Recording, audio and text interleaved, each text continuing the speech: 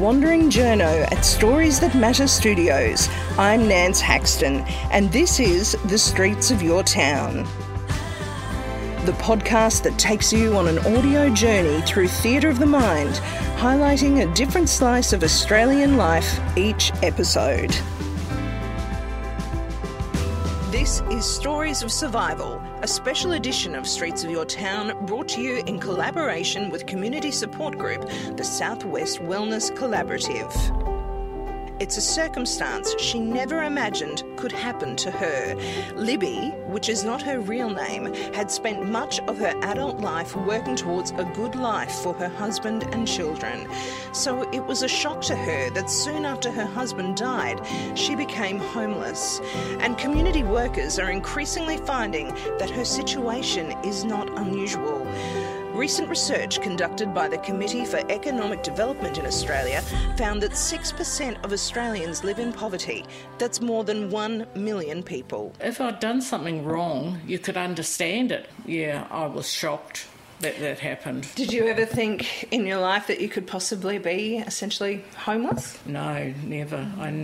We've been here 25 years now, I have, and, you know, we owned our own home. We didn't know anything. We had a new car and everything. You know, we went for holidays overseas, you know, so we had everything.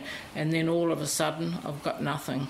You worked so hard to cover yourself and pay off the mortgage and all those things that we dream about, I suppose, or many people do.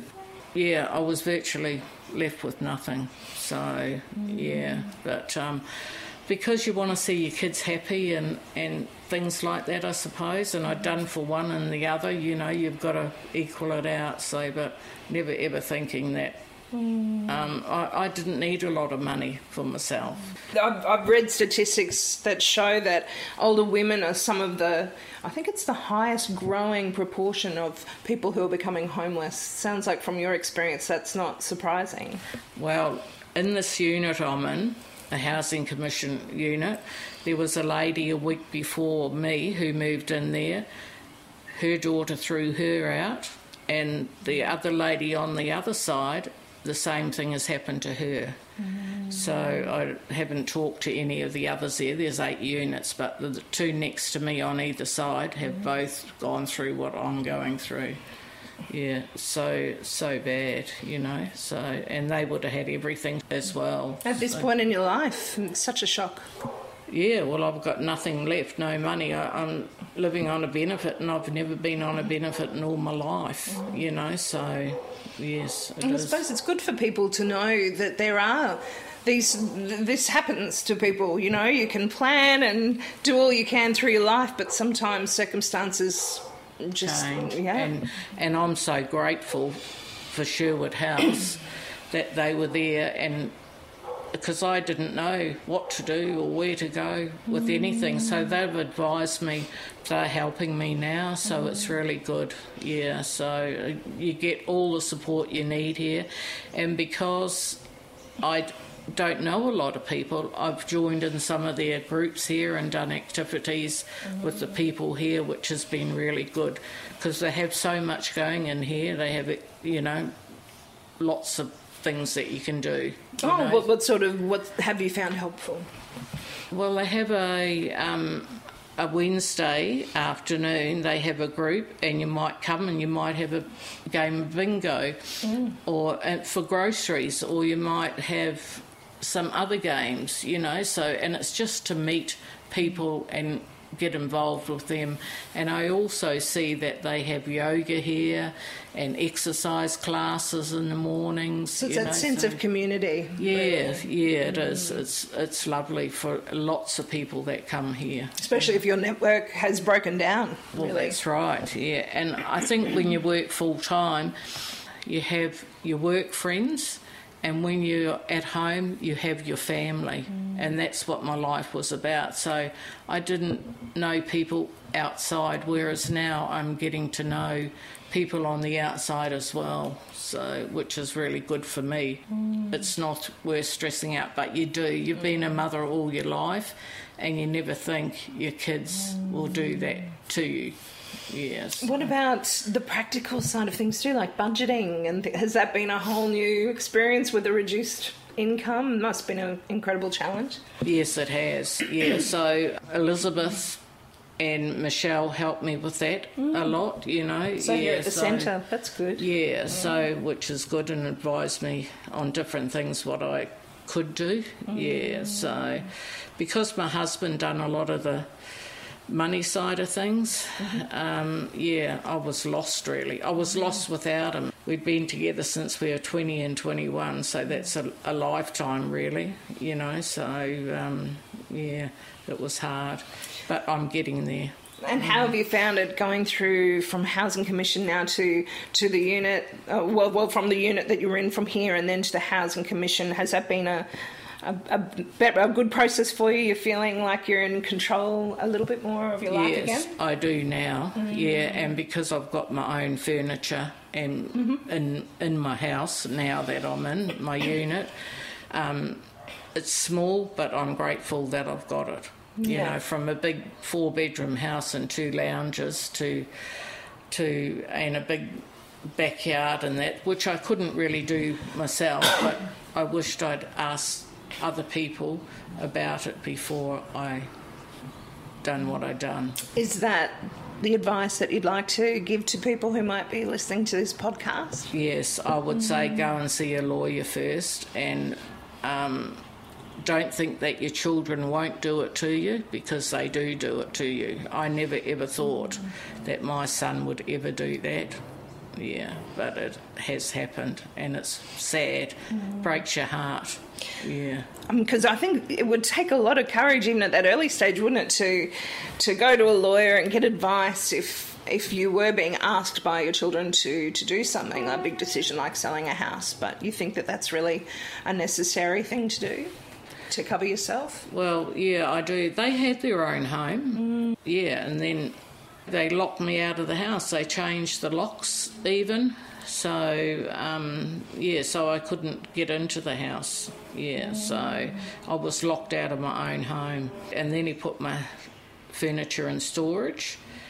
He paid the first month, and then luckily within that month, at the end of the month, I got my Housing Commission house. So that it really worked in quite well. Yeah, so I didn't have to pay out any rent plus storage for my furniture. Yeah, so which was really sad. Do you think, looking back now, that you would have listened if somebody had advised you that maybe this wasn't a good idea? What can you say to people, that they should listen to a wider circle of people, I suppose, when they're really isolated and vulnerable like that? Yes, what I should have done was say, well, you come and live with me and see how we go. But yeah, they could have rented their house out and come and live with me. I most probably wouldn't have charged them rent, because they would have just helped me with the rates and the insurance and stuff like that for a while to see how we do get on. So, I mean, I'd never had an argument ever with them ever before, you know. So, yeah, I would advise people to go and get advice and ask them if they'd come and live with you in your house and see how it went from there. Yeah, even for a year, but not 3 months or a month, for a year, and then see if you get on, and then if you don't, you can say, well, I feel that it's not going to work. I don't want to say that I'll sell my house to you, because it'll get worse, it won't get better. Yeah. And maybe to have someone with you, whether it's a sister or even a lawyer or some other person, during some of those negotiations as well. Yeah, I would say that. Yeah. Are you hoping that life will get better from here? I mean, what do you hold on to now after such a really difficult time, I suppose? Well, the thing is, I miss out on my grandchildren, you know, so that's my biggest thing. You know, he says, oh, you're not going to see your grandchildren. But what have I done? What have I done to deserve that? It's like you've had to establish all new networks and start again. That's right. Right from to have everything and then to have nothing. is quite sad. Yeah, but I'd advise people not to do that. So, and if you do, as I said, just live with them first. You tell them to come and live here in the house and don't sign any agreement. Just say that, or you could sign an agreement. You could come and live here for a year and then see how it goes. And then if it doesn't work, you're to leave and I'll be by myself and I'll decide what I want to do with my house. Did you know that there was a network such as Sherwood Neighbourhood Centre before all this happened? No, nothing. I didn't even know that they had things like this, so it was really good. And not only is there an office, but there's like other people in that network that can help you, and they put you on to the right people. Even though you can stumble in and say, I don't know anything, what's going on, I don't know who to talk to, they picked you up right from that point. That's right. I to talk about it, I was in tears. I couldn't, I was so emotional, and I suppose I was depressed, because it had happened. So, and I had never been depressed before. Yeah, so you're on a real low. Yeah. And they're still with you now? Still, you're coming down for the Wednesday meetings and... Yeah, and I pop in and see them and have a talk at least once a week, so it's really good. How important is that for you? It's good, yeah, because I feel like coming back, I'm still in contact with them.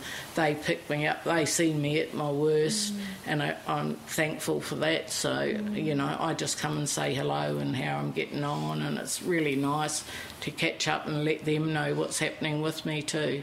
Yeah, so... But I always think that, it was bad for me, but there's always someone else worse around the corner.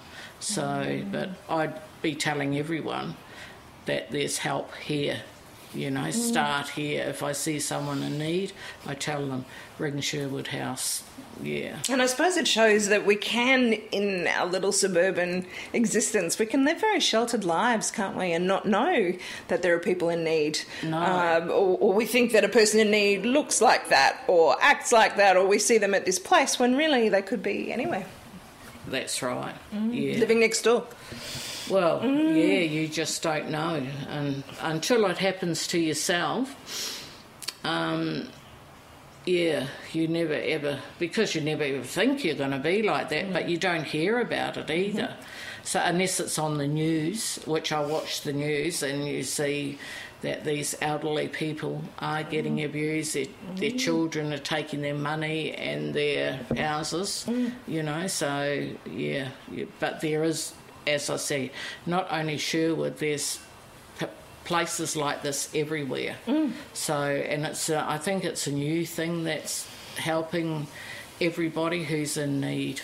Yeah. So maybe if people can show a little bit of empathy, I suppose, a bit of understanding of the complexities that can happen at any time in your life, really. Well, that's right. My girlfriend, my close girlfriend, she said to me that she was going to sell her house and go and live with her daughter, but now she's not going to do that because she's seen, no matter how good your children are, like people say to me, I never thought he'd be like that. He was I wanted him to be one of my daughter's husbands, You never ever thought he would be like that. So, yeah, it's quite sad. And to just look after yourself. I mean, that's hard when you've spent your life serving other people, particularly as a mother. Yeah, that is hard. But we do need to look after our own interests, I suppose, ultimately as well. That's right, yeah, instead of giving it all away. And not feeling selfish about that. No, yeah, I know, you just want everyone to be happy, you try and keep the peace.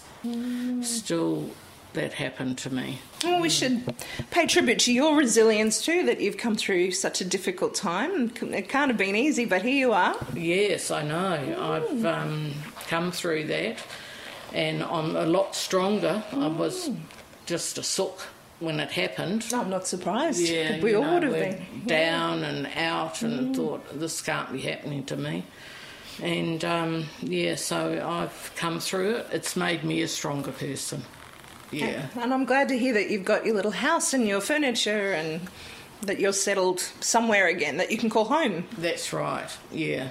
and it is home to me now, and it will be. I won't never buy another house, and I won't have the money to buy another house either, but that's going to be home for me. This could be encouraging to other people who might be in a similar situation, who might be beating themselves up, thinking, oh, it's all because I was so silly. And really, that this can happen to anyone if they're in that circumstance. That's right, anyone. And you, as I said before, you don't think your children are going to do this to you. Your story of survival, indeed, that you've come through the other side of that. Yeah, I'd just like to say to people, think before you do anything. Get the proper advice. It's all out there. Go to somewhere like Sherwood House in your area and don't let it happen to you. And thank you, Nancy. It's been great for you coming out here, and I just hope that what has happened to me can help other people, so not to make the same mistake that I done. Yeah.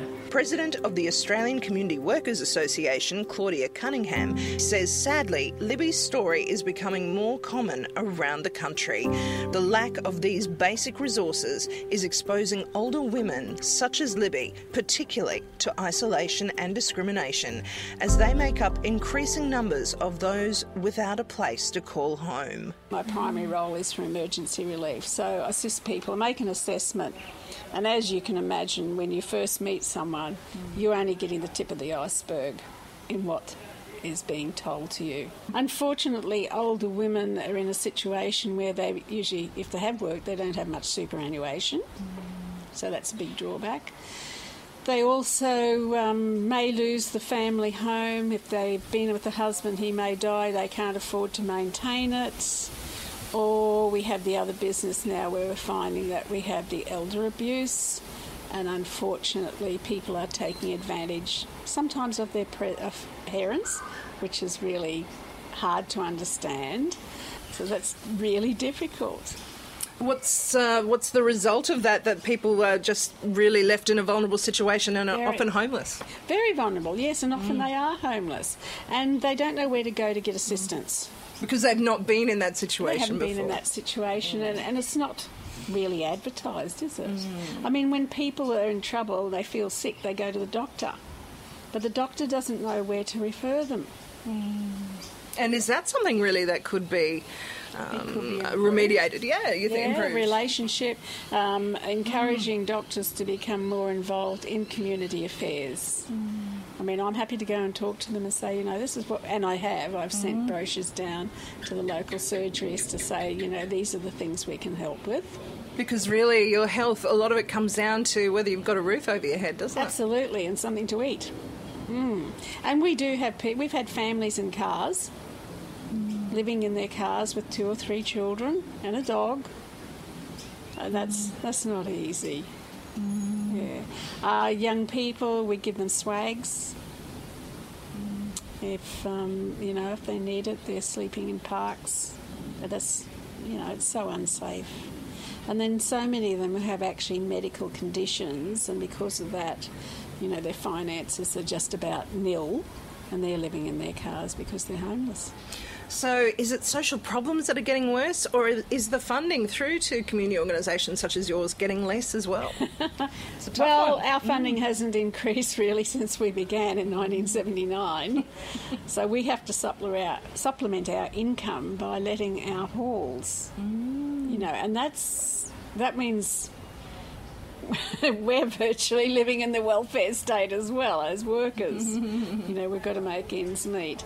So yes, the funding should be improved, and the thing is, the work we do in community and neighbourhood centres would normally have been done, say, in the 1960s, 70s, through the State Department. Well, they don't do any of that now. Everything is actually put out to the community, but we're not getting the resources that go with it to really make it work. And the community needs that support to get to the people who need it. Absolutely. Yes.